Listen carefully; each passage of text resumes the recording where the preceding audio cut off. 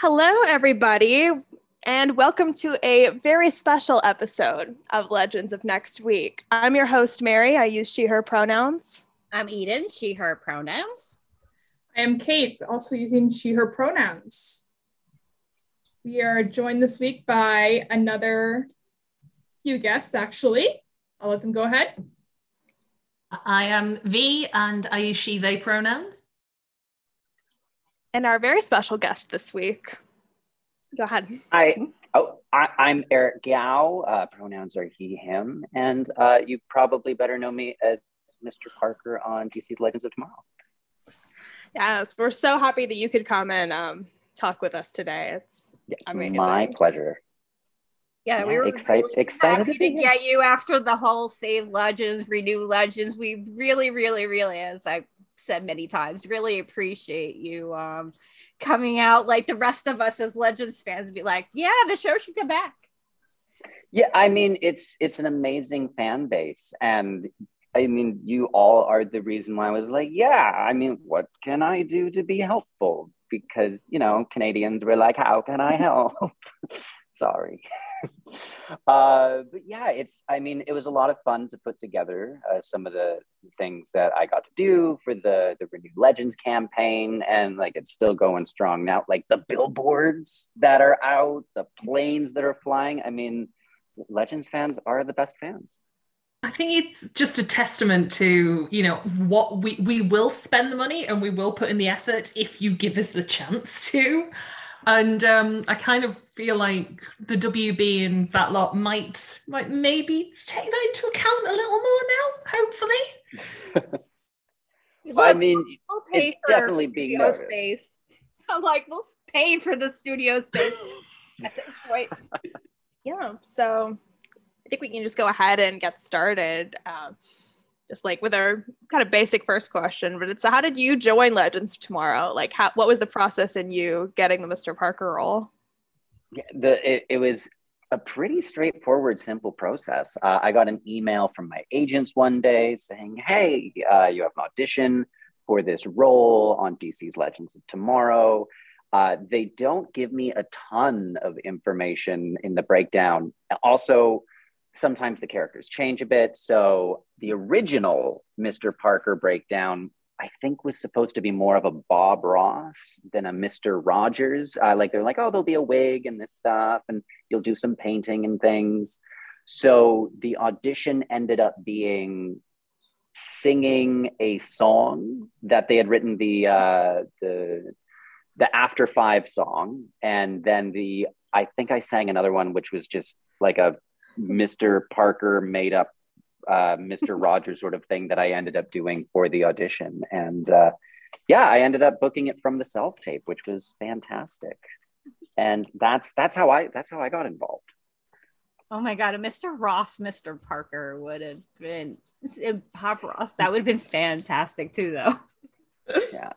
Well, I mean, it's just sort of this amalgamation of all those sort of early morning, or they all played in the morning or afternoon, I suppose.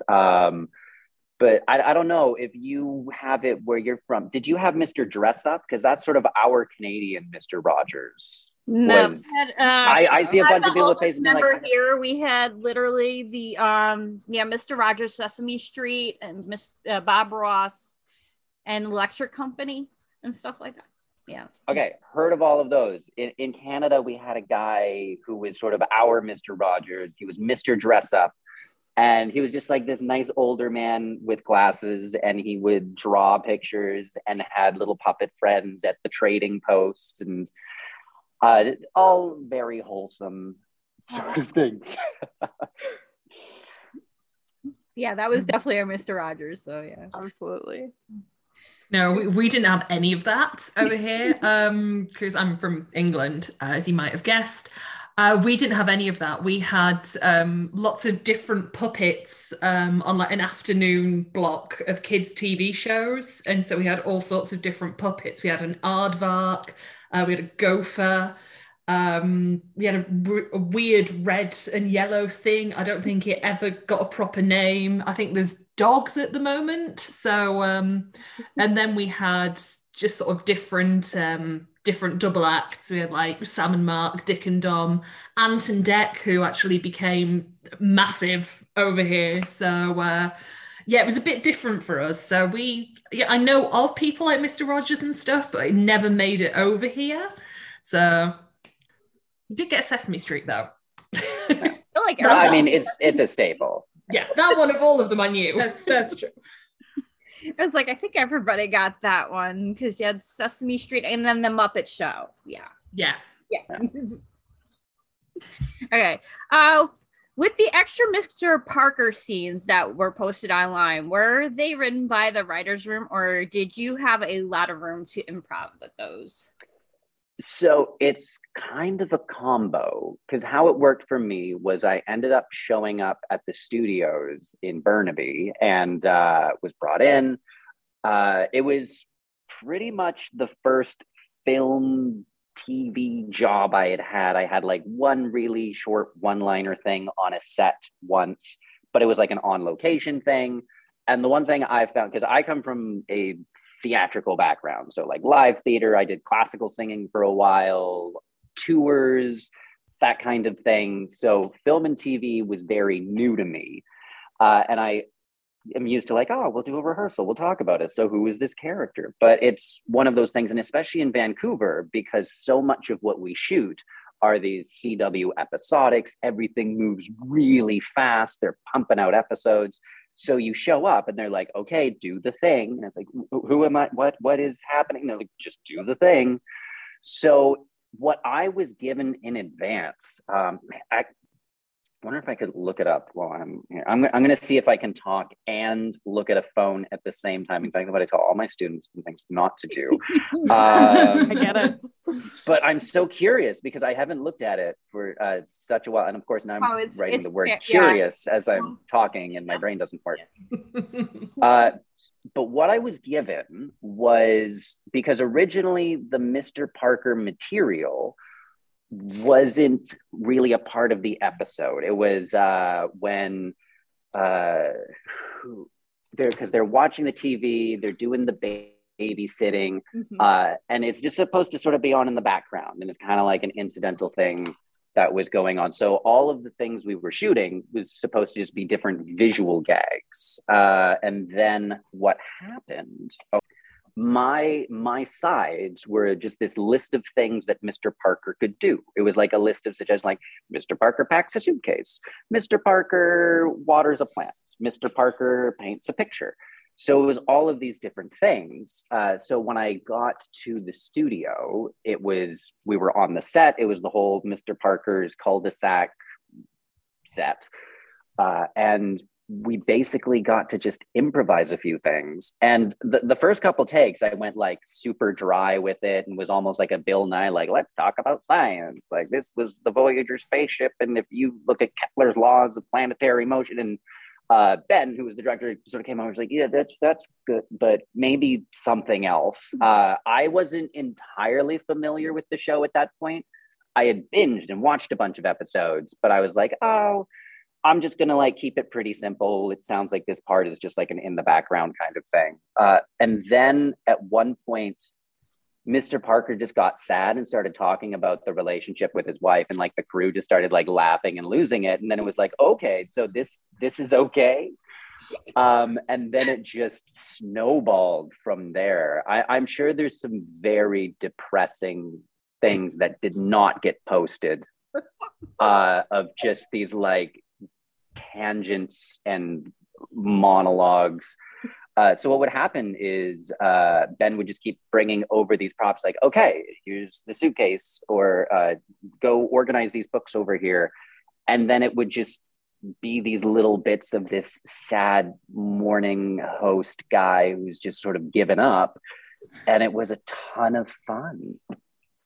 Yeah, see, I have it all in front of me. Let's see, what did Mr. Parker have to do? Oh, I gotta look it up in the script. Okay.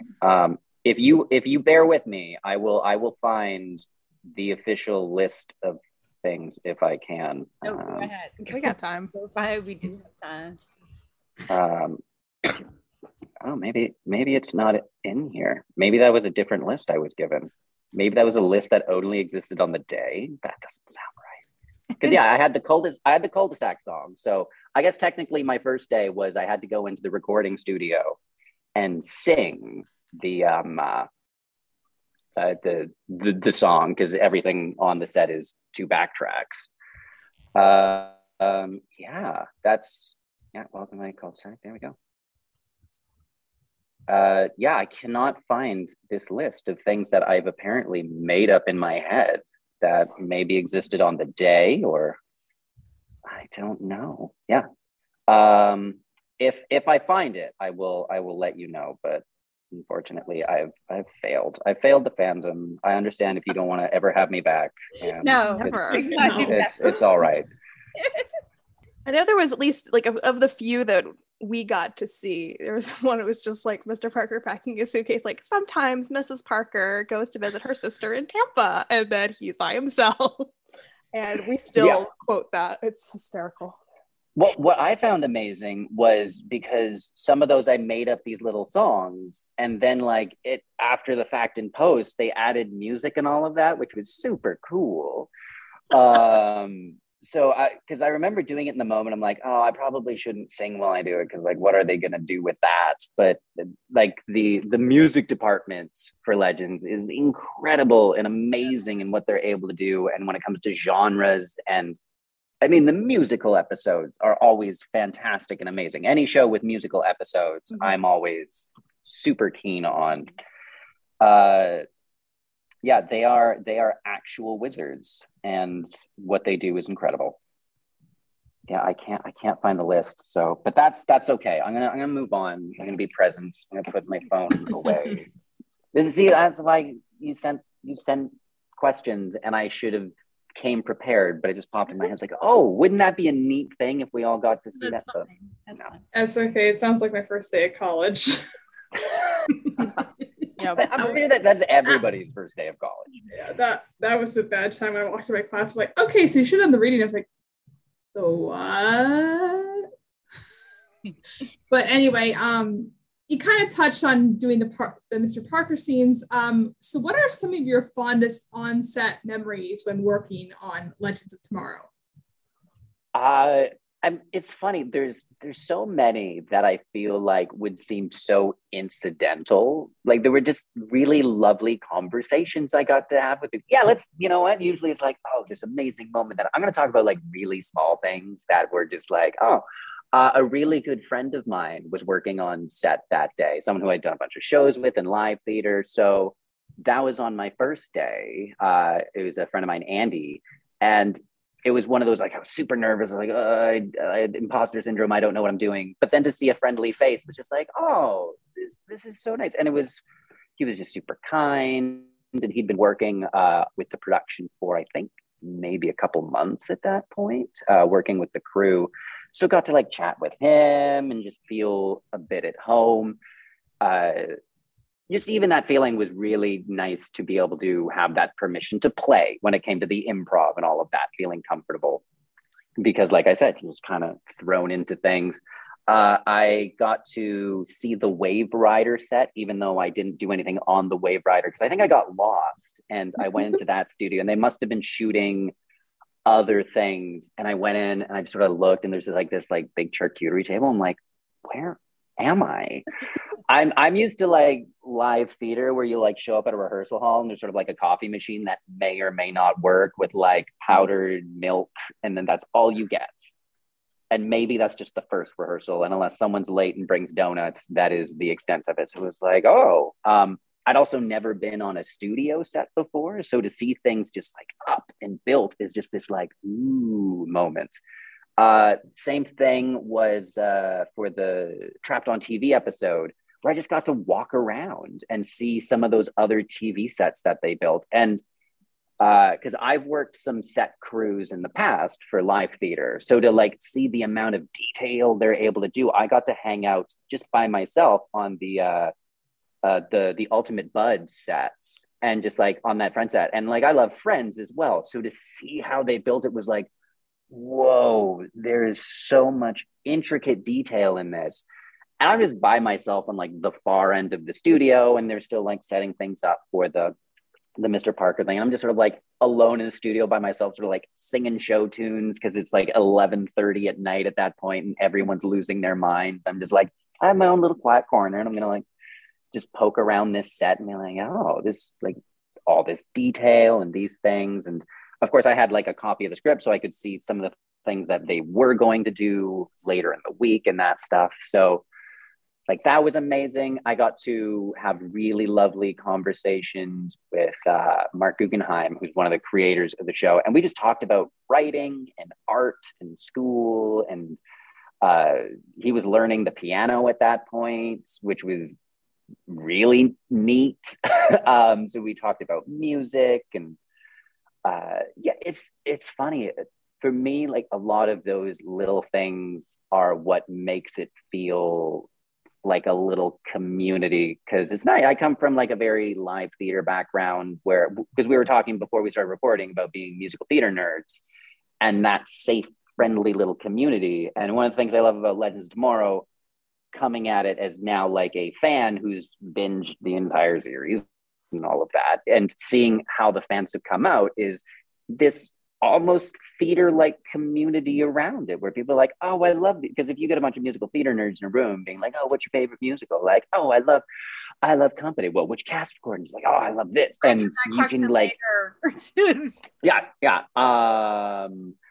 There's just such deep cuts you can do. And I mean, I'm bad at Twitter, but I enjoy reading the content on Twitter. And seeing all of the supportive things from the fan community and what they connect to. And this is still going to be an answer to the question, even though it's not an onset thing. This was something that happened after, to see how much the show is meant to so many people, like in terms of representation. Like the first ace superhero like on TV is like, that's huge. Like that's such a big thing. And they're also like, yep, that is a thing that exists and we're moving on because this is a show where like people can just be who they are.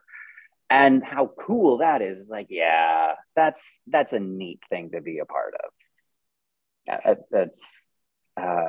Yeah, those are the types of things that when I think of Legends, I'm like, yeah, that was those are the highlights. It's very much like that in the fandom as well. I did a convention a couple of weeks ago, a Legends convention. Well, it was DC TV, but let's be real, I was there for Legends. And the fans themselves, there's a community, and the way that we all sort of come together and the support that you show each other, and these complete strangers, we've kind of taken it from the characters into our own real lives as well. And it was really nice sort of being around my friends who I met through the show, people who like mean the world to me, like these guys as well as these others. And it's something that we have all taken on board as well. And I think that's also really special because you don't get that with a lot of TV shows. I mean, there's fandoms for everything, but I don't think I've been in fandom for like 20 odd years, and I don't think I've ever seen anything like Legends. So it's nice to know that it's like that on set as well as it is for us outside it all. Yeah, everyone, I will say, like everyone on set, from like crew to cast to writers to literally one of the creators of the show, everyone would just take the time and chat. Like I would like over at like the sort of crafty cart be talking with like one of the stunt directors, and we would just be like chatting about like, oh, are you from Vancouver? Oh, what neighborhood? It's like, oh, you have kids? Oh, that's amazing. And then it's like, oh, did I see you the last time? Oh, that's really cool.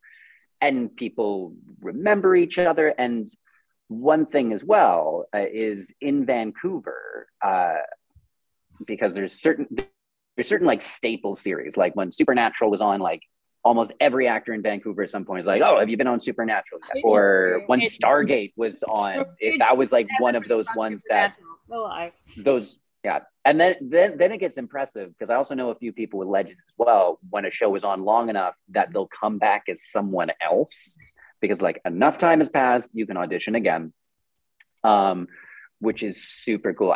Because I think even at one point I had a chance, just because of the show that Legends was, because there was one episode where they put like an availability check on, but I was filming some other things.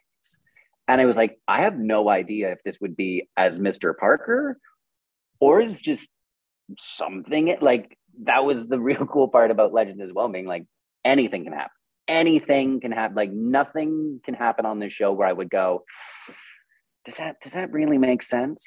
So watching it, but also from that actor standpoint, it's like, yeah, it's amazing. And actors in the Vancouver community, anyone who gets to spend a day on the Legends says like, oh, it was so much fun. Oh, it was such a great time, which is really cool because it's not always the case because like as well, it's a business, it's a job. It can be very hard work and depending on sets and the energy, it can like, you sort of like keep your head down and you do what you have to do. But I was on for 2 days on set for the Legend stuff. But it was a really great time. And from what I've heard from others as well, it's just been across the board a wonderful experience.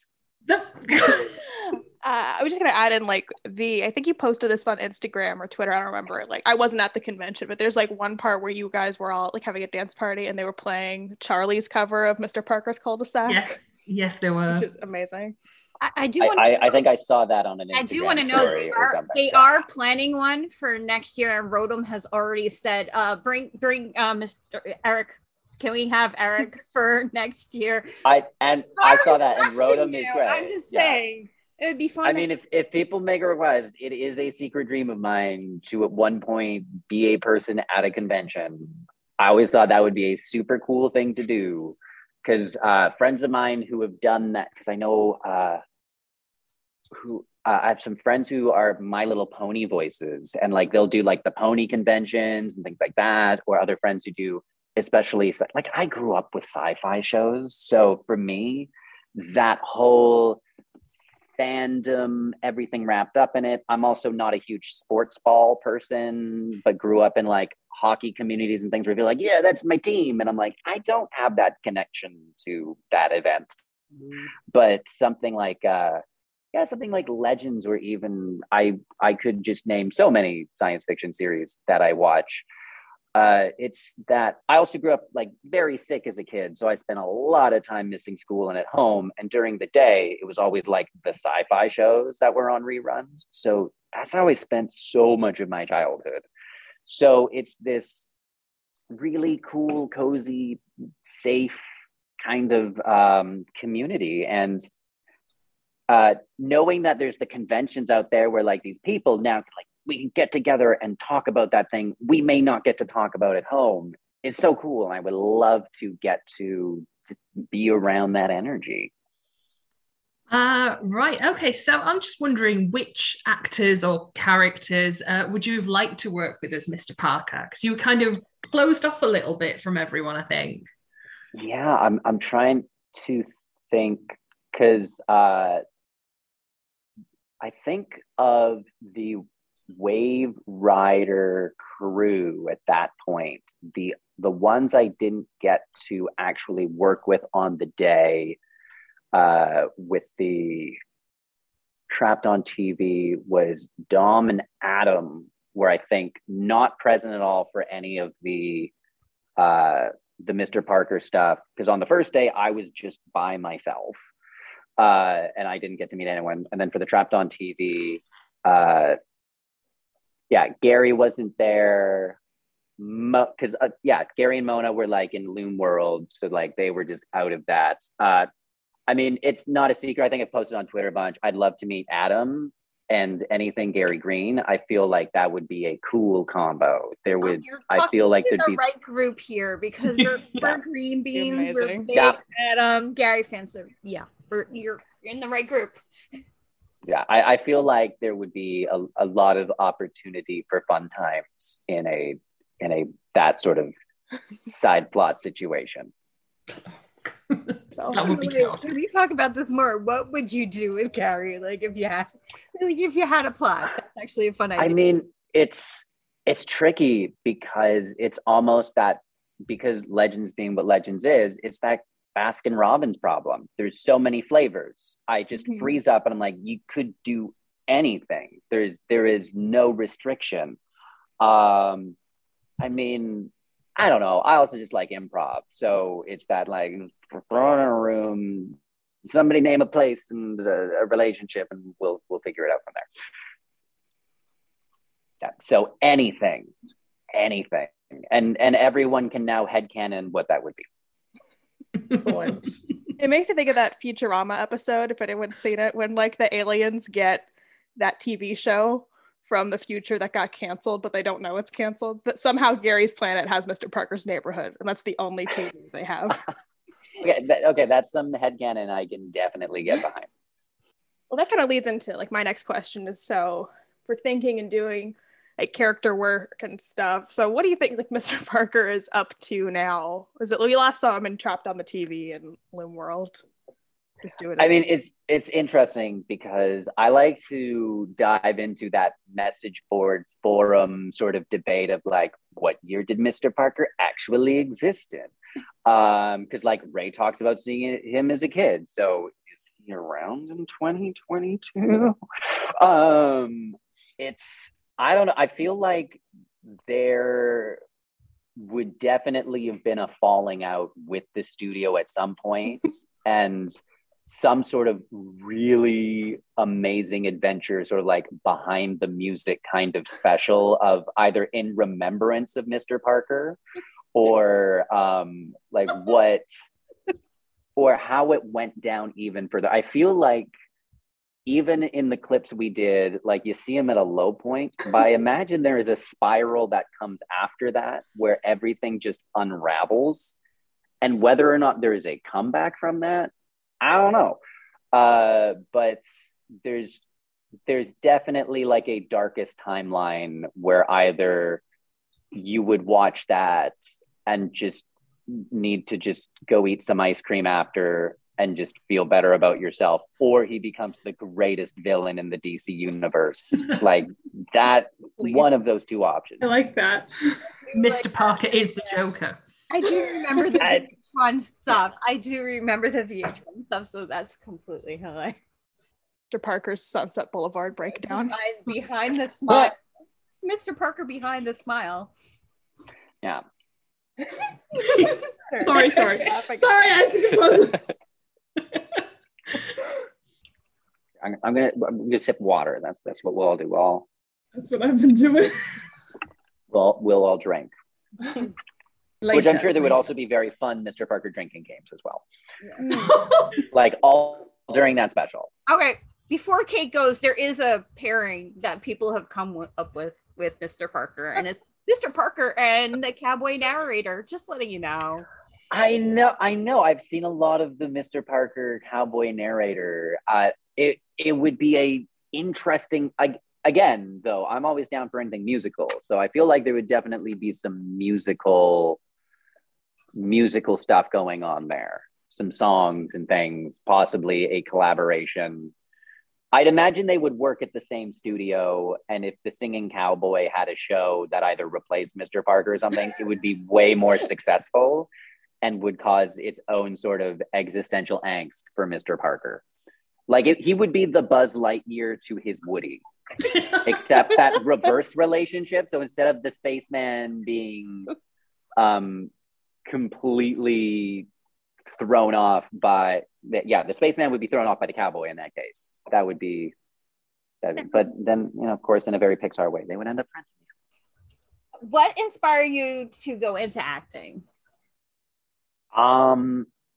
The thing that inspired me was something that was always fun, and I was a very disruptive child when I was younger in terms of that sort of class clownish sort of way and easily distractible, big imagination.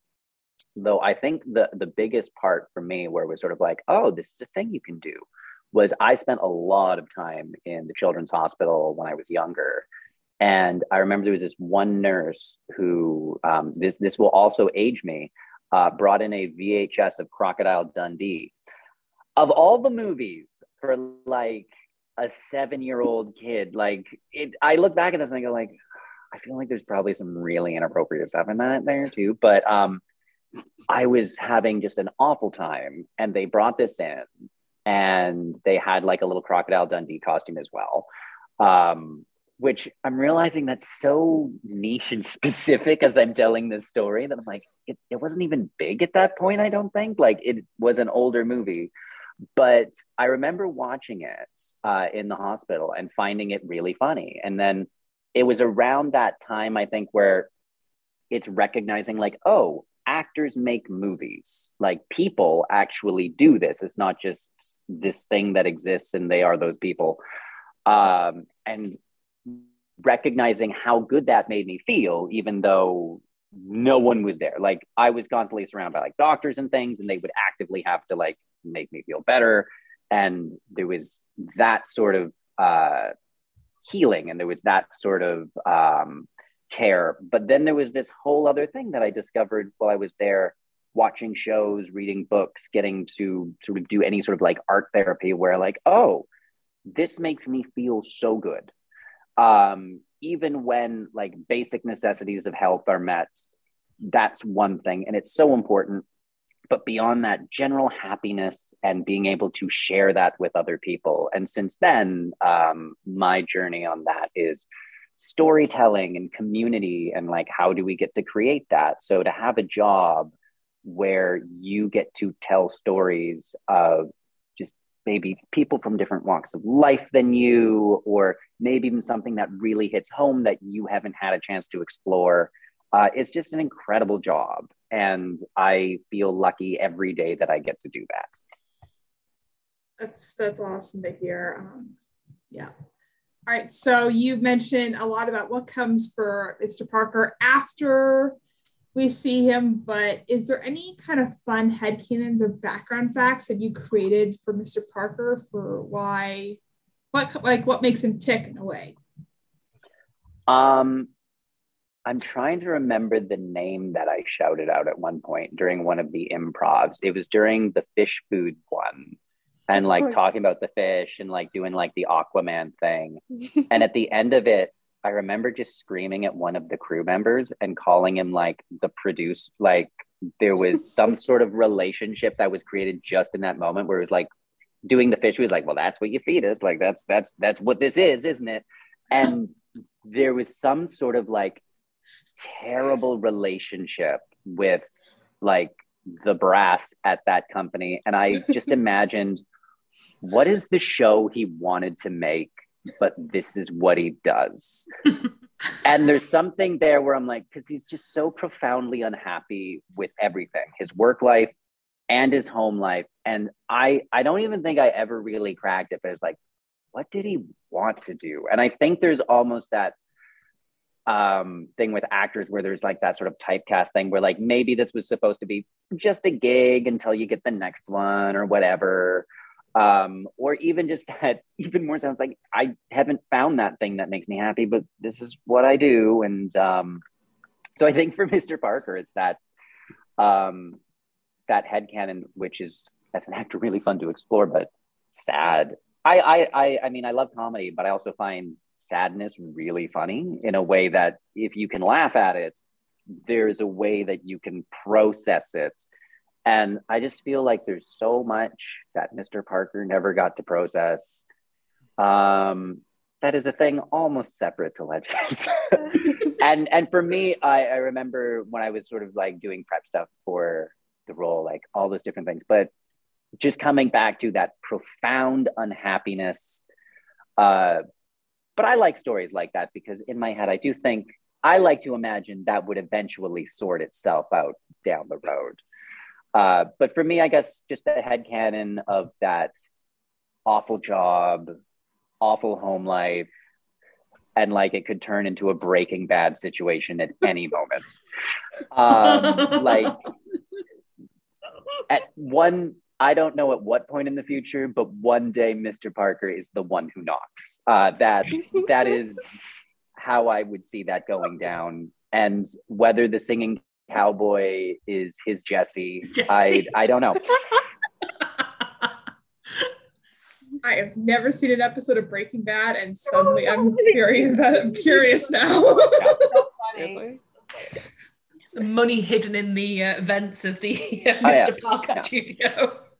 It's I like, don't know what Mr. Parker is so good at that he could make money either legitimately or illegitimately, but I would watch the Mr. Parker Fly episode, I'm just saying. yes. I was gonna say, it's like, you know that part in the Matrix when like they go into the room where all the TVs are and they find the person, like in Legend season 8, they go find who's wherever they got taken to time jail, and it's Mr. Parker. Yeah, Mr. Parker as the architect. Yes. Yeah, I also just appreciate how quickly Mr. Parker, who is this seemingly very sweet children's host, can just go dark in an instant. And I think just as a character, that's one of my favorite parts, is like characters where that can happen, where it's like, oh, whoa. That as an actor is very good. Love I think that it's stuff. a thing. Yeah, I think it's a thing though, when you look at a lot of kids' TV stuff as an adult, it is weirdly sinister. I mean, when I'm sort of babysitting for my babysitting with my niece, and we've got some of the kids' TV shows, and you're watching the presenters, and you're there thinking there is something going on behind the scenes, because there is no way I would be that happy dressed like that, repeating the same 4 words over and over. Well, I mean, it's funny. It's almost become a trope in its own, that sort of dark backstage life, because there was that Robin Williams Death to Smoochie one that was out, and Yes. I know Jim Carrey did that series. I can't remember what it was called. Kidding. And I will say, as someone who has done children's theater, I've done a few tours, and I'm working with a company right now as well, where it's that thing. And also people who are teachers will recognize this as well. And especially with early childhood, it's like the teachers are still people. It's almost like there was this long time idea of that sort of quiet librarian preschool teacher stereotype that existed. It was like, no, they are absolutely people like everyone else. And the comments we make to our fellow teachers and things are shocking only in the sense of like, yeah, you work with kids and things, but like you also still have like adult interpretations and impressions of everything that happens around you.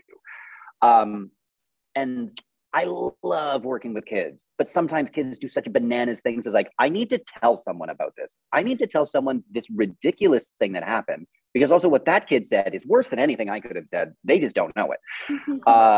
So there's this whole world around working with kids, and it doesn't really get talked about either.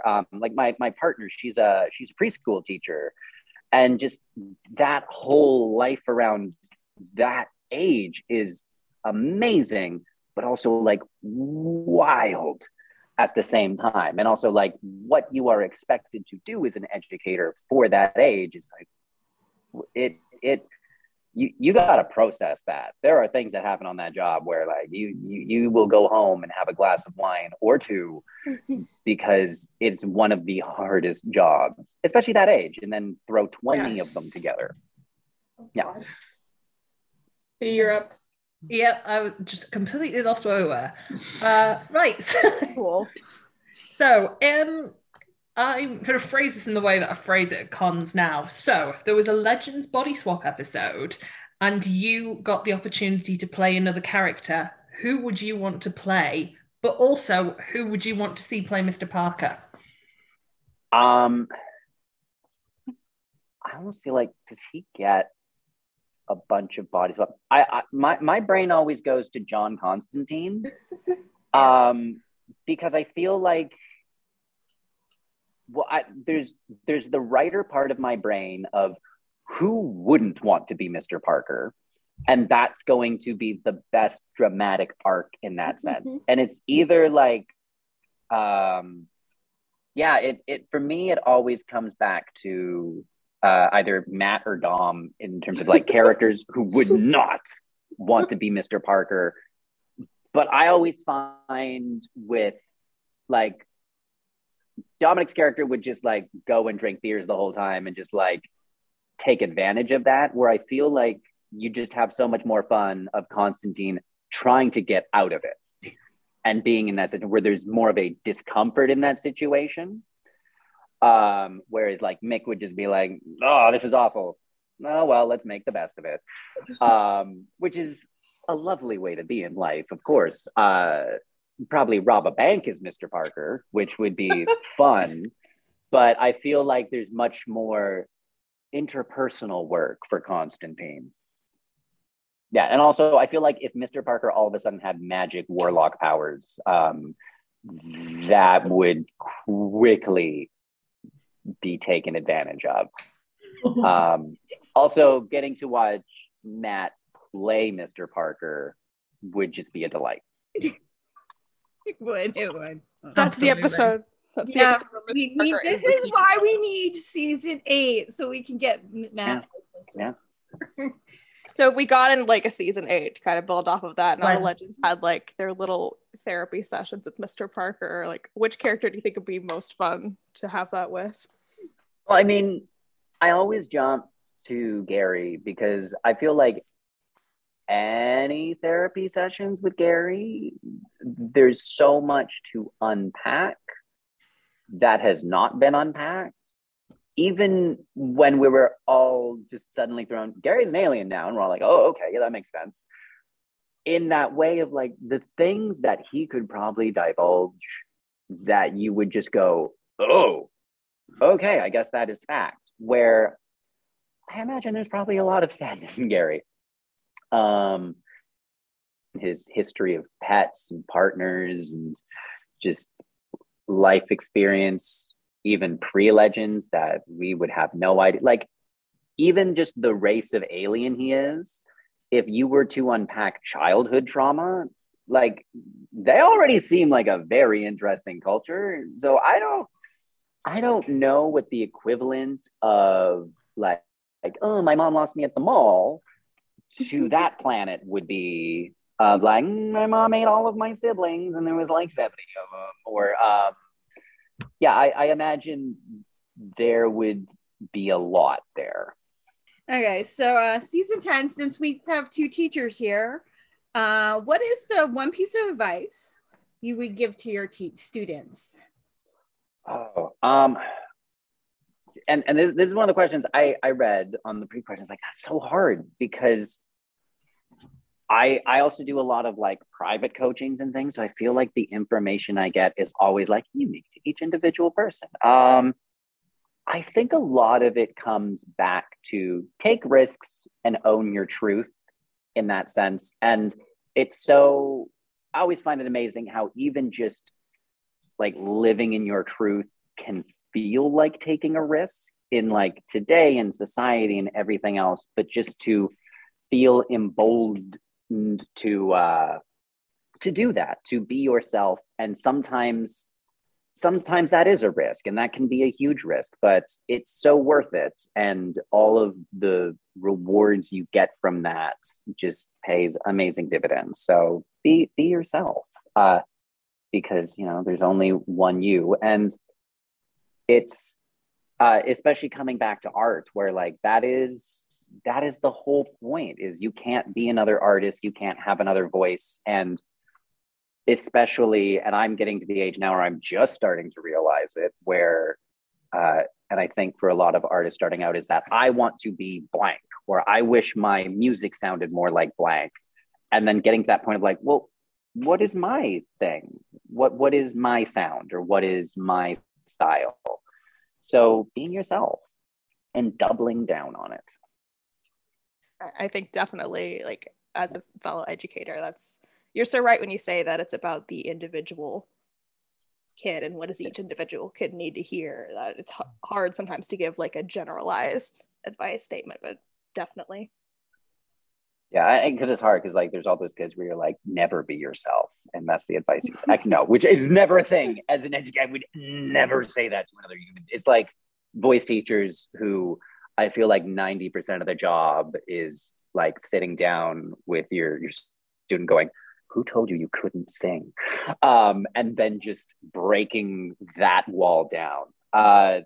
And for my musical theater nerd friends, there's the one musical, if you're familiar of Title of Show, which is a really lovely musical. And there's a song in it. And there's this line from it where I'd rather be 9 people's favorite thing than 100 people's 9th favorite thing.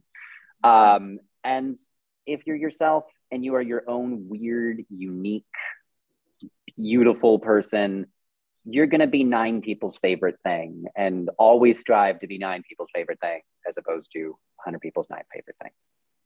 And also check out the musical title of show if that's a new thing for you. should. That's going to be my recommendation, especially if you're a musical theater nerd, because it's basically a musical about being a musical theater nerd and full of all of the inside jokes. Yeah, I have that written down to check out. So you mentioned that you kind of binge watched through all of Legends to get ready for the role of Mr. Parker. So is there a season that you enjoyed the most, or do you have a particularly favorite Legends episode or two? I mean, this is going to feel like a cliche, but the Bebo God of War episode That's not is, but also I also have a personal connection to that because young I'm blanking on name, young Victor Garber, the character Matt Stein, Martin Stein. Martin Stein, thank you. So Graham McComb, we went to theater school together, who plays young Martin Stein. And like that whole episode of, because it was also getting through the first two seasons and like, I also had like 2 days to prep for the audience. So I'm like, what is this show about? And I was like watching all those early episodes going like, okay, so this is like a serious superhero thing, like lots of action. And then getting to that episode and seeing all of that, it was like, oh, is this a unique episode? And then I think it was after that, like I jumped forward and went, oh, so that's what this is. Yeah. Okay. First two seasons were them after Arrow trying to be, the serious thing. Yeah. And then once they hit season 3, I think they were like, forget this. And just. Well, when you stop trying to be 100 people's 9 favorite thing and like, what do people want a superhero show to be? And then the moment they're like, you know what's funny? You know what makes me laugh? A tickle me Elmo death doll that takes over Western civilization. It's like, yeah.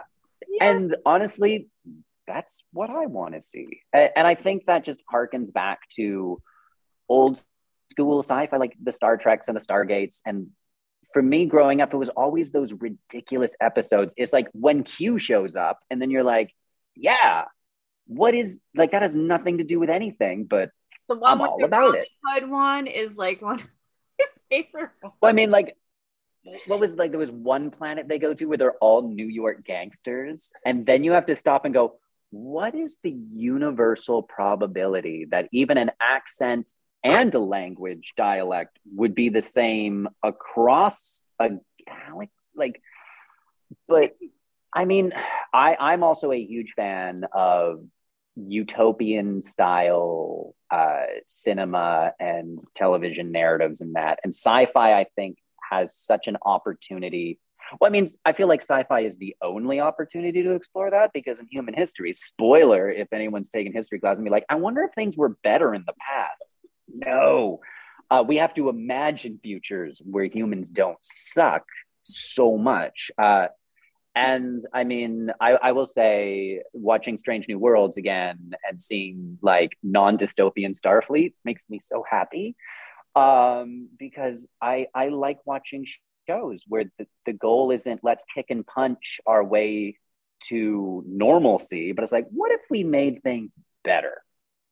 And of course, Legends being Legends messed up along the way, which hijinks and hilarity. But yeah, having content where you get to just, what if things were better? And it's a genre that sci-fi and Ted Lasso, those are your options. And we'll give you a recommendation though. Our Flags Meet Death. Oh, it's so good. Yeah. You watched I will say during the entire Save Legends campaign, there were so many times that I wanted to also hashtag save Our Flag Means Death, but I was like, would I be cheating on the fandom? Also, it's like, I have no voice there. I am just throwing into the chasm of just like a random person being like, you know, it's one of the best shows on TV ever. Yeah. So we're glad you watched it though. So yeah, when you do the Our Flag Means Next Week podcast, bring back because that was my favorite show of last year. Yeah, we like that of and the what new we stuff. do in the shadows. So yeah. Yeah, so basically Nerd out at this point. Taika Waititi and Jermaine Clement, aces in my book. But yeah, Taika and Rhys Darby for Our Flag has been just the most beautiful love story. Also, I think Legends fans should all watch it, because to everyone who posed like, you can't have two captains, it's like, actually, Legends of Tomorrow and Our Flag Means Death, two captains is exactly how you should run a ship of these beautiful rainbow crews. So to all of the Reddit Legends fans who posed like, everything went downhill after season 2, it's like, watch some Legends and Our Flag Means Death and put some love in. Get back to me. Yeah. Co-captains, queer co-captains is the best new genre to come out of TV in like the past 5 years. Oh yeah. I'm also a big fan of the immortal bisexual, which Legends also basically invented, where they kill off all their gay characters. Well, they kill off all their characters at least once a season, and then just bring them back. It's great. Which, no complaints. Yeah, why not? Yeah, keeps things fresh. This is a nice rotation. Yeah, exactly.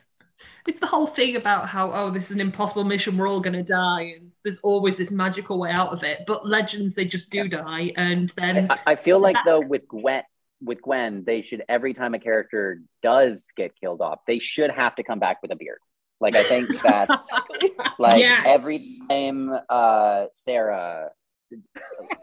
because what was it, the Franz Ferdinand episode, like, should just a thicker and thicker beard each time. Are we going and into like in a Star Trek Gandalf the Mirror White Universe sort of- now? Should it just be Mirror Universe with Star Trek at this point, where everybody just evil has a beard? Well, I mean, yeah, it's that sort of like goatee evil Spock situation, but I think it should be more mirrored in that Gandalf the White kind of thing, where like every time you come back, it just is like a thicker beard. I'm down with that. Sounds fun. Yeah. I like this. It's good stuff. So were you surprised by the fans embracing Mr. Parker so quickly and so warmly? Absolutely. I mean, like, when I got to do the show originally, I was thrilled. But I was also just expecting to be like, oh, I'll do a thing and it'll be like, so in Vancouver, a lot of the roles in Vancouver are here's your cup. Okay, so fun fact, the very first film audition I ever had was for Arrow. And it was, I don't even know what episode it was, but it was for Limo Driver. And I still remember the line because it was just like, he's like, get through this crowd.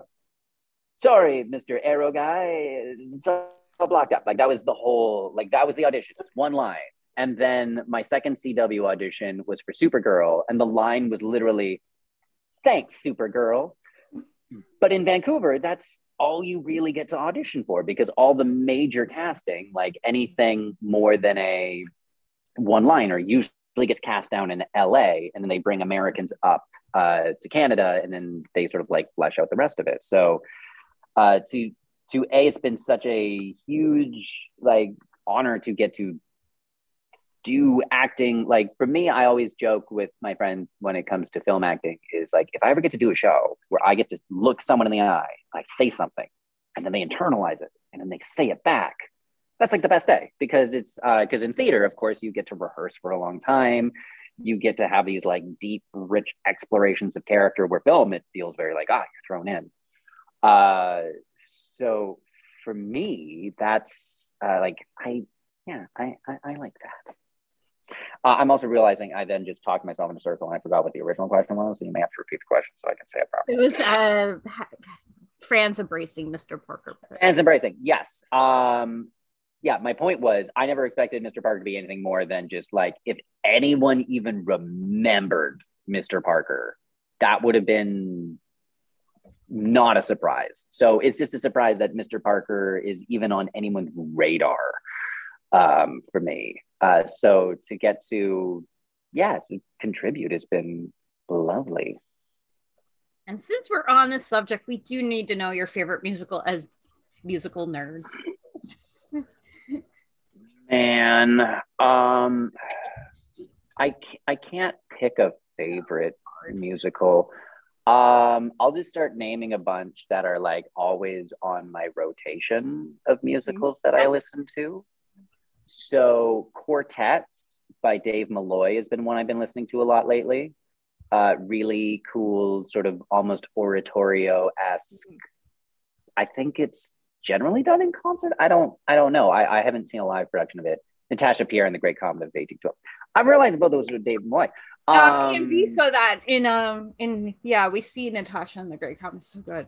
Did you watch it like in that sort of like almost like in the round immersive? I was actually on the stage. It was after Josh Groban left, so the original guy who wrote it was Pierre. Oh, that yeah, we got to see it with Josh Groban. Yeah, I saw Josh Groban while I was over there for my birthday, and I was just off the stage, so people were still dancing behind me, and I was getting the pierogies thrown at me as well, which was quite delicious. But it was amazing. It was like the best thing because I love immersion theater, so it's always fun when you get to be part of it.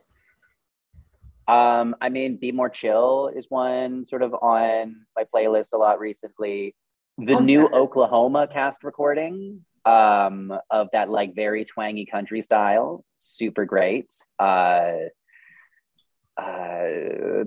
and Paul stuff is fun. One of the first musicals that I listened to that I just got, because I grew up doing like music festivals and classical singing and all of that, so it was a lot of Rodgers and Hammerstein, which love Rodgers and Hammerstein. Less so these days. But I remember it was in Qualicum Beach, which is on Vancouver Island, and I was at the local library. I was doing like this summer theater, and I found this cast recording of Bounce by Stephen Sondheim, which is one of his least liked commercially successful musicals. But I remember listening to it, and like that horn section in the overture, or like just in that opening number, is so much like Merrily We Roll Along, all that sort of like brass arrangement. Yeah, two of us, and I remember, so we know about weird. Yeah. And I think I remember like with my Discman, sort of like in the library, because what I used to do is I would just go into a library when I moved to Vancouver. It would just like take all the cast recordings out, burn them onto my computer, and then put them all back, and then like get the scores and read along. And I must have been, I would have been 16, and I was listening to this cast recording and going like, this is amazing. Like, this must be the best musical. And then thinking like, I don't know who this Stephen Sondheim guy is, but like he's got some good stuff ahead of him. Like I remember thinking that as I was not realizing that even by that point he had such a huge body of work. But I would, so if we're gonna do a musical theater deep cut and you haven't listened to it, try listening to Bounce, and then the follow-up musical of Roadshow that came up after it, which was sort of the Mulligan attempt of that story, where it's the same story but like entirely different scores, some of the same numbers. It's a cool thing to do. I like listening to workshop versions of things and then seeing how a show grows. It's like that pilot episode they shot of Sherlock, and then they like changed everything and cast new people, but it was almost a shot for shot remake, and you watch it and you go like, whoa, look at these tiny little differences. I like stuff like that. I like small details. Yes. That was like, I saw when Beetlejuice premiered at DC, I saw the first performance of Beetlejuice at whatever theater that was in Washington. And so like when the cast recording came out, I was like, what are all these numbers that are different than what I saw? The thing about I saw it twice. The fun thing about seeing Beetlejuice live is literally Alex will change it, and he will ad-lib to no end, and it's just fabulous because it's like a different show that he ad-libs every single time his lines. So it's funny. Now the original Beetlejuice, was that at the Fifth Ave that they did that, or? I think so. I mean, it's DC, not Liberty Theater. Oh, Washington D.C. Yeah, I saw it when it went for previews. I'm thinking Washington. The first time it was there was in New York as Winter Garden Theater, and then they got, because Music Man went there. They're now at the Marriott one, I'm from New York, so I go to the city a lot for musicals. So Okay. Yeah. Because when you said Washington, I wasn't sure because I know in Seattle at the Fifth Ave, like I think that's where Mrs. Doubtfire started, and I think there's some shows that kind of out of town there. And see, I got to get my Nexus card so I can just see more shows in Seattle. Because and if anyone's on the West Coast, like go check out the Fifth Avenue Theater. It's really, really good shows. Which now now I feel like we're co-opting the Legends podcast to like geek out about music. So it's like someone being like, ugh, talk about Legends. No, seriously. No. We all love musicals, so you're good. We're big musical fans. So there's a wide variety of tastes in the fandom, and it's fun to just think about something other than Legends. Sometimes, like find those common connections beyond Legends. And we've been talking about a Legends musical episode for a very, very, very, very long time anyway. Where like it's musical. So start the GoFundMe. I'll write the score and stuff. So just like get people on board for that. Because what was it? There was what was the episode I loved? So in Supernatural, when they had like that girls' school do the Supernatural music, and just like the cardboard cutout of the card singing "Carry on My Wayward Son," like that kind of. I'm sorry, I was a big Supernatural fan, but like, that was actually just here. We'll get the ball rolling because I'm trying to remember which writer said who was it who did the Twitter post like, yeah, I'll do even a radio play of it. It's like if they want to write the book, I will compose a score. I don't know if anyone's familiar with the company Geekenders. They did the Portal unauthorized musical. I think they did some stuff at 54 Below. That was supposed to be the first show I ever did in America in a concert version of a Back to the Future mock musical. So they do a bunch of fan musicals. We were going to do a Jurassic Park and Back to the Future, and I was going to do Marty McFly and then Dennis in Jurassic Park is like a double feature thing. That would have been amazing. But all our visas got messed up or like our passport thing. So it never happened. But I'd never been to New York. But it was like, if my first New York trip gets to be singing at 54 Below, that'll be amazing. But it didn't. And I worked so hard on my Marty McFly and it's just a sad thing. It didn't work out. I'm sad that's me pining over well, it'd be like the army. Wasn't there like an Evil Dead musical? There was. Like I have done it. I have done that musical several times. Oh, tell me you were Ash. Who were you? Okay, so I wasn't Ash. I did the fake Shemp role both times. So I got to be like, can't you see we'll have a three people daughter that is it? Like the moose and the beaver, and I got to play like the flight attendant that when Cheryl gets her head cut off, I was the body. Nice. But I mean, I've done a lot of the fun fan favorite, like I've done Rocky Horror a couple times, like okay, all those sort of Rocky Horror. So I was Brad in the times that I've done Rocky Horror. Yeah, very, very much Brad. I mean, if we talk about typecasting sort of roles, because I remember when they were auditioning in Vancouver, I was on the list for a bit for because I kept going out for Book of Mormon and they would keep seeing me for Elder Price. And like we'd do the auditions and then they were always like, no. And then at one point I was like, could I audition for McKinley? And they're like, okay. So then like saying turn off, they were like, oh, that's what you do. And I was like, yeah, not really like the male ingenue. Like, give me the weird guy and that'll work. Yeah. Actually seen Book of Mormon on Saturday, so well, I mean, I gotta keep doing. I was supposed to like 3 years ago. My younger sibling bought tickets, and it's finally happening on Saturday. It's a touring company, so it's in Newcastle, but it'll be good fun, hopefully. Yeah, Book of Mormon was the first national tour show that I saw in Vancouver, and I got to keep doing the lottery because Hamilton's in town right now. And I have to tell you, my parents took me. I'll divulge my age at 40 to see it. I did not get to see the original cast. I got to see another cast, but the guy who played Hamilton was so fantastic. He had like real tears coming down. So you're like, at the end, you're like sobbing because this guy was just so good, like so good. It's a good musical. My parents did not like it because it wasn't their thing. They did like King George though. So. Yeah, I mean, my parents are very similar where they like shows that I'm in. And that's where the list ends because they're super supportive parents. I'm really huge fans of musicals, but I'll always try and bring them to shows. Actually, but she's more of, my mom took me to see Seven Brides for Seven Brothers 10 billion times. So she's from that time. Yeah. Okay, I know the ones that they're into. That I remember. She loves the Scarlet Pimpernel though. That's her favorite one. Is the Scarlet Pimpernel. Wow. Scarlet Pimpernel's amazing. Yes, it's a very good one. I'm trying to think of that number they did at the Tonys for Scarlet Pimpernel. It's like an earworm one. It was probably Madame Guillotine. That's what I'm thinking. Sing, sweet, yeah. Don't want to hear me sing, so it's all good. It is all good. I remember I tried probably to break that one because that's the most. I think it was that one. Yeah, that is a good musical. It's pretty much not really done anymore because it was like just on for that once, but it's so good.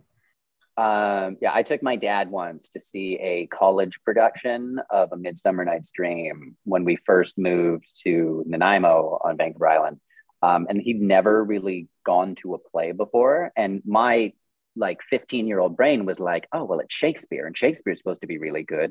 And it's a college. They're like an educational place. So obviously they must have the most complete grasp of a Shakespeare production. No.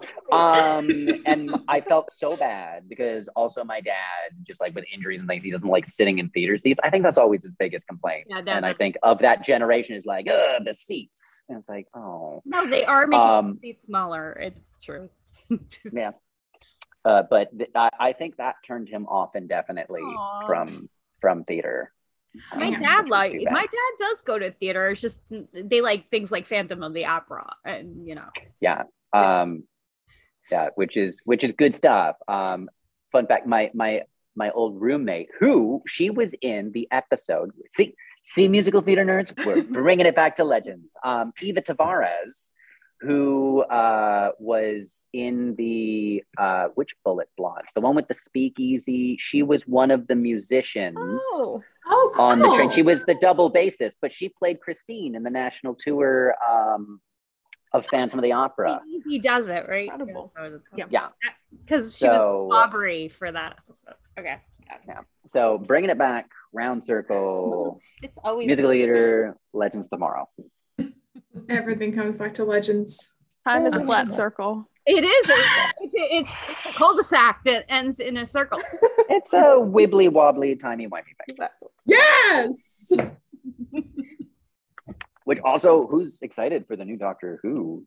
I am. I can't. I have to keep on watching because I stopped at the 9th Doctor and everybody's like, you should watch more. Which was the 9th Doctor? Was that? You stopped at 9? Exelon.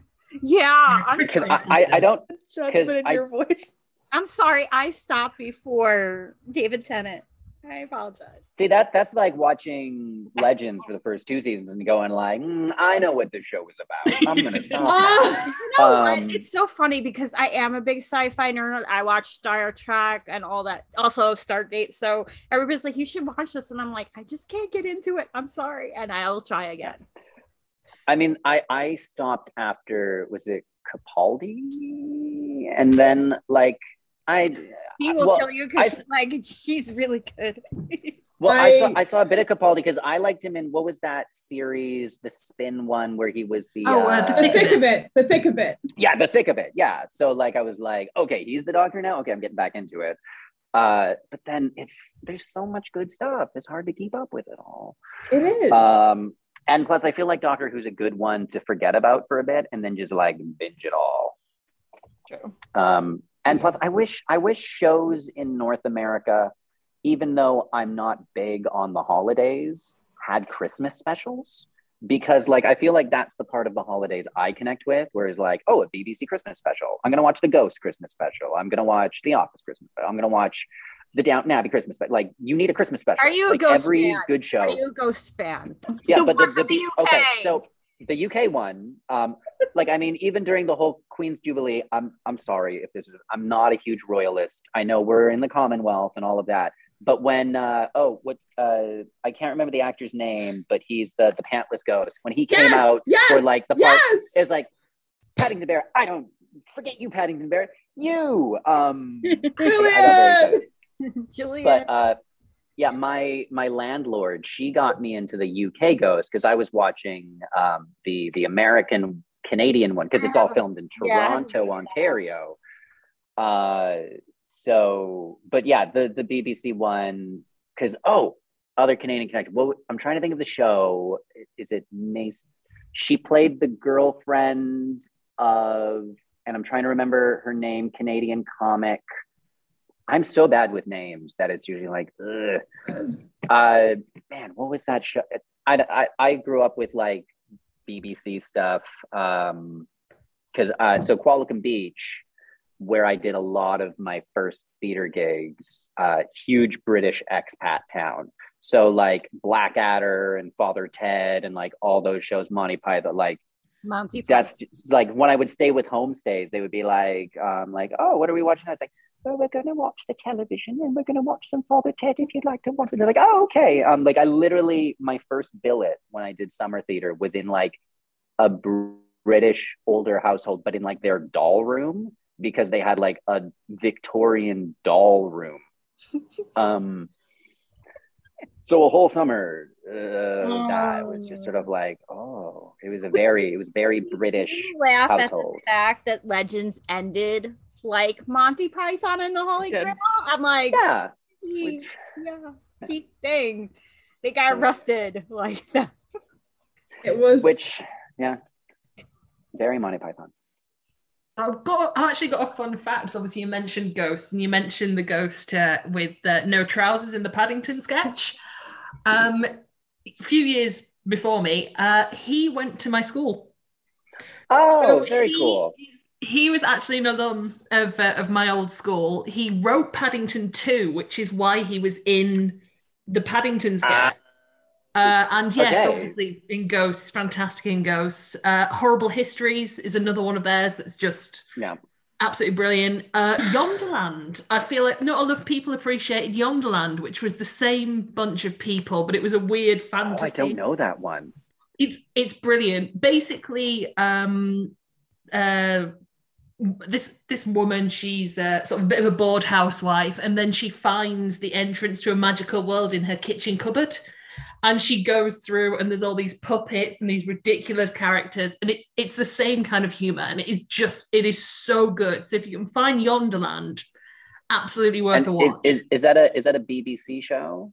It's not BBC. It was Sky, but I think it's on one of the BBC. You should be able to find it somewhere. I'm sure that one of these will be able to find it. But absolutely fantastic. Yeah, I'll have to look into that. Yeah.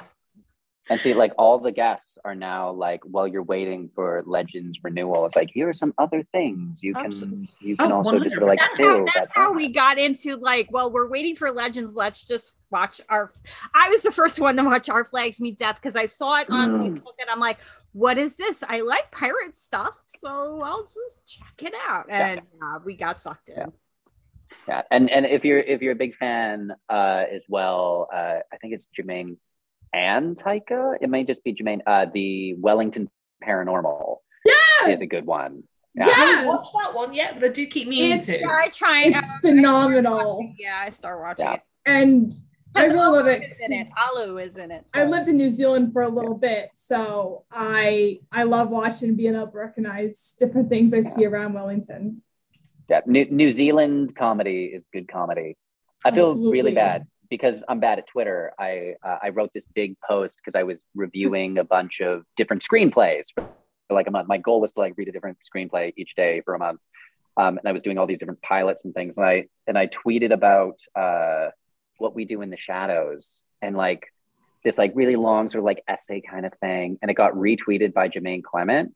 But at one point I said something about that good old Australian humor because like I was writing it like really early in the morning and I woke up to like a million replies on Twitter being like, we're from New Zealand. I'm like, oh no, and I'm Canadian, so it's always that like American Canadian thing. And I'm like, I'm so sorry, like I know, and it's like, and I know, and the worst thing is like, I know the difference, and I fail. No. So that's one of those moments where you just like wake up in the middle of the night and go like, I did that once. And it brought shame to my house. Yeah.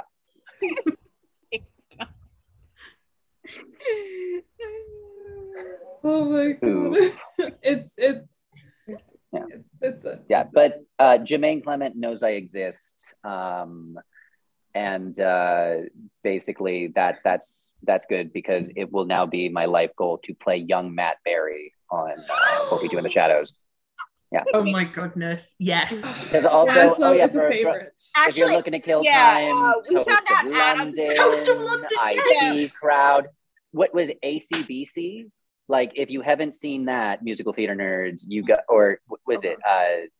No, not AC. ADBC. Is that what it was called? That like, yes. I completely forgot about. Yeah. So I just always will work on my Matt Berry impersonation and wait for the phone call to go to Toronto. It's funny because we also found out Adam's a fan, so we're like, maybe he'll go on. So you could be on the same episode. That would be yeah. So start a campaign to get Adam and I on What We Do in the Shadows, and we'll carpool from Vancouver. I might thinking of young Nandor Lazo now. Yeah, I'll do a Jerry Seinfeld, and like we'll it'll be riding in cars with Adam, and I'll just pick Adam up, and we'll drive around Vancouver, and we'll make a podcast. Do it. No, but he'll be the only guest. He'll be the only guest. He'll be driving in cars with Adam. Do it. But it's like the conversation from earlier. It's like it's the same, but just with beards to show that time has passed. Yes. Yeah. Oh, and we'll get like a Letterman beard. Like we'll commit. Please do that. Some like ZZ Top kind of like. If we can do this, the fans will love it. I'm saying. Yeah. It can sometimes be hard to get attached to us. We're like, is it coming back? No. Yeah. I was worried for a while about Marvelous Mrs. Maisel when the pandemic hit, because I was like, is this next season ever coming? And it did, and then it could breathe. Have they actually mentioned yet about Our Flag Means Death? Yes, season 2. It's got renewed. You're good. We were all waiting, and we're like, did we get into season 1? And there's not gonna, and it was like we weren't sure, and then Legends got canceled, and we're like, please don't cancel another one of our shows. I just need some happy gay content. You're like, They also renewed What We Do in the Shadows for 2 more seasons. I saw that, and I'm all about that. Yeah, I'm terrified for baby Colin. Yeah, I saw the ad, like Baby Colin in the club, and it was like, whoa. That's like if the Ally McBeal baby ever haunted your dreams, Baby Colin is gonna be like the follow-up act to that.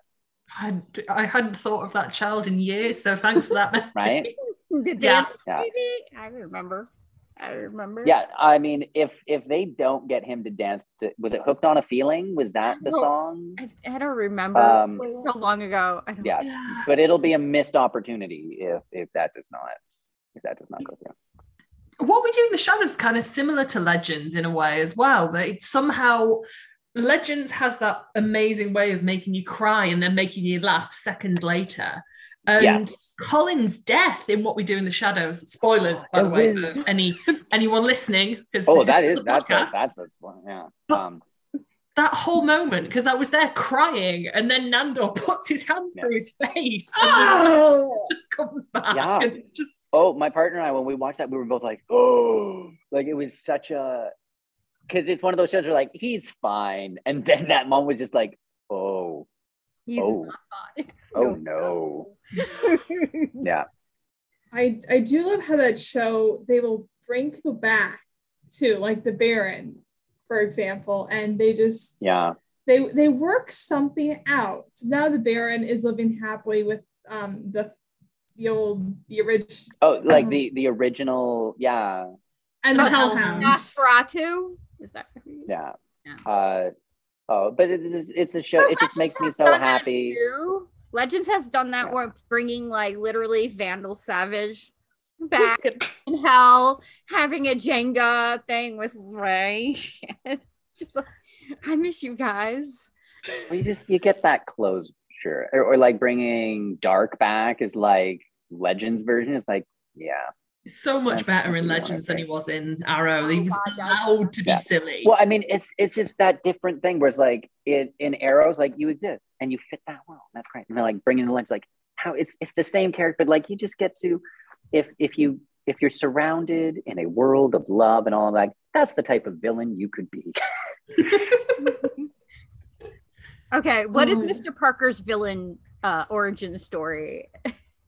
I think it's what we talked about earlier, that downward spiral. Wherever rock bottom is, it probably becomes a Joaquin Phoenix Joker kind of situation, in that although not my favorite kind of superhero movie, I like the more utopian. I appreciate dark in a philosophical sense, more of a Black Mirror style dark, as opposed to a violence and anarchy. It's like, nah, I got the news for that. Thank you very much.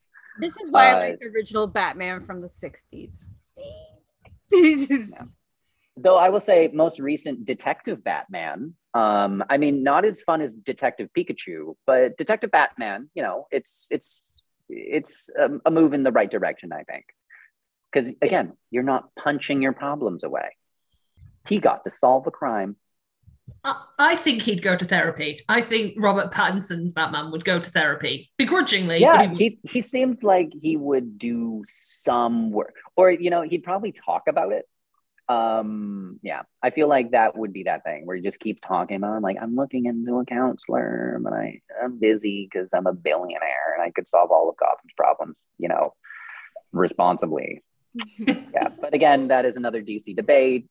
Please leave your comments saying, well, Batman's all about punching. No, I want to see socially responsible Batman. I like that. Kevin Conroy Batman all the way. Yeah. Or there was that comic book one that came out, I want to say recently, but I also know it was like probably years ago, where it was like Joker runs for mayor and he's not that bad, and that whole thing. Yeah. Oh, shit. But I also feel like, just like in a Doctor Strange way, which I haven't seen yet, so no spoilers, I feel like of that Batman multiverse, there is a Batman for every personality. Well, like, there's Gotham Batman too. We have to remember Gotham. Like, he's good though. That kid, David was great. Interesting watching a Batman multiverse movie. Like, that could be. They gotta have Batmite, like the little guy that's flying around. I love him. Yeah, he exists. He does. Because is he like the Spider Pig of the DC universe in that sense? I think he's technically from like, it's something like 20,000 years into the future. Yeah. Or he's an alien. It gets confused. But instead of John Mulaney, would you get Nick Kroll to voice him in like whatever thing? Or who am I thinking of? He was on Brooklyn Nine-Nine and Jason Mantzoukas. Wild Hair. Thank you. And he's doing the new Percy Jackson in town. Yes, love him. Yeah, that's literally who you would get. Him. I would fund this. Do we need to start wrapping up, or yeah, I could literally talk forever? But yeah. We gotta get ready for other stuff too. Yeah. Sorry. Yeah, they came for Q&A, and if you're still here, congratulations. You made it through we're now just friends catching up at the end, and you're welcome and you're a part of the conversation. So now speak into your iPhone or iPod. Does anyone have an iPod anymore? And then, yeah, this is the interactive part of the podcast where people can just start talking about what they like. And we're just going to be quiet for 20 minutes. And now it's your turn to talk. If you're in your car, you can begin yelling at your radio. Yeah. Or you've been yelling this whole time. Talk more. Continue. Stop with me. So I guess just as a wrap up, would you like to let us know? You said you were working with your students. We talked about that. So what do you teach? What do you teach at a program or? Yeah. So see, now it's been, I don't know if we'd hit record yet. So I teach at an art center in Vancouver, and it's actually the same facility where they shot High Castle Abbey, or High Castle Manor. Abbey. Was it Abbey? It was Abbey. Okay. So I teach all different arts, like musical theater. I play piano for choir and different groups, teach acting, and workshops, and film, and all of the things. But I was saying before, and everyone got really excited, is since the pandemic, we've started offering a course in Dungeons and Dragons. And I will be spending. So if you have a child between the ages of 10 Wait. and 15 in the Can we Vancouver area, children can we do this with you? Because that would be amazing. I always want to learn to do. well, okay. How about this? If you can get me to the Star Fury event, Legends fans, I will run a campaign of like a Legend style, like D&D 5e mechanics, or what's the one? I don't know enough about it. Is it Star or something? Is like the sci-fi versions? Yeah. I don't know. If someone from Wizards of the Coast is listening, please leave a comment in the thing. You do your work. I am just messaging a friend of mine now to ask her. They're at a Star Fury event at the moment, so I'm just going to message a friend and let her know to go and ask the. That would be my offering as a type of panel type thing, of whether it is with cast members or fans or one of each. Cast members, because Gary's a nine level wizard warlock, so yeah. Adam strikes me as someone who would play Dungeons and Dragons. And also, Adam, if you're listening, I am getting a campaign together with some teacher friends of mine this summer while my partner is doing Theater Under the Stars in Vancouver, playing between the dates of July and August. But the point I was making was, if you do have a kid in Vancouver and you watch Legends, so already actually your kid is going to be into this, teaching LARPing for the month of July. Awesome.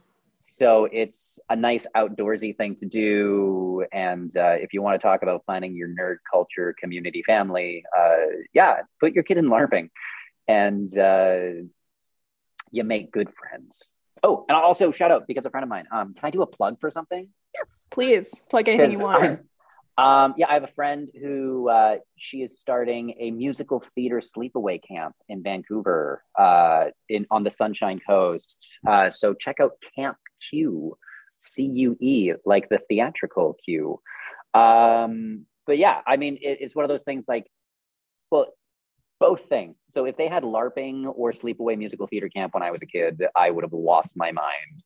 Because I had to do like summer hockey camp drill stuff and Bible camp. Those were the two options when I was. No. Which, no offense to either of those things. If Bible camp and hockey brings you the joy in your community, you stick handle and do all the canoeing you like. But for my money, musical theater sleepaway camp and LARPing would have completely changed my social life.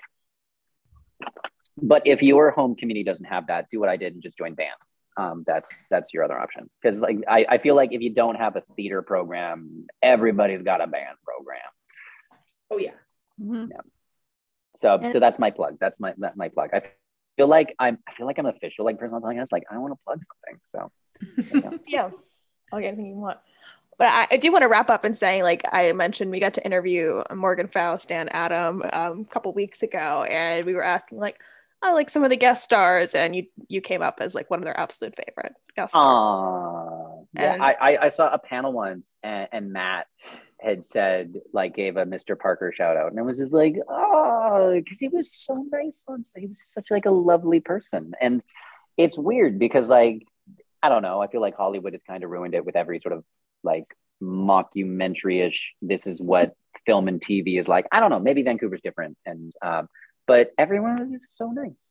And the fans, all the fans I've interacted with, everyone is so nice. So stay nice, everyone. Good advice. Very good. I think we're going to wrap up just for this. This has been amazing and so fun to just talk and hang out. Thank you so much for taking the time out of your day to do this. And oh, my pleasure. It was super fun. And remember, Legends people, keep hashtagging Save Legends of Tomorrow. And if you want a fan musical or a D&D campaign at the next events, just spam the people you have to spam to make that happen. I don't know. Yeah. Awesome. Thank you so much. Thank you all for your time. And to everyone listening at home as well. Or in your car. That's where I listen on my podcast. All right, so that's going to do for this week of Legends of Next Week. Once again, if you want to talk to us, our Twitter handle is @WeekLegends, and on Instagram, we're Legends of Next Week. Or you can email us at Legends of Next Week I don't remember the name of the show. legendsofnextweek@gmail.com. And that's going to do it for this week. So I'm Mary. I'm Eden. I'm Kate. I'm V. I'm Eric. And we will see you some other week. All right. Bye, guys.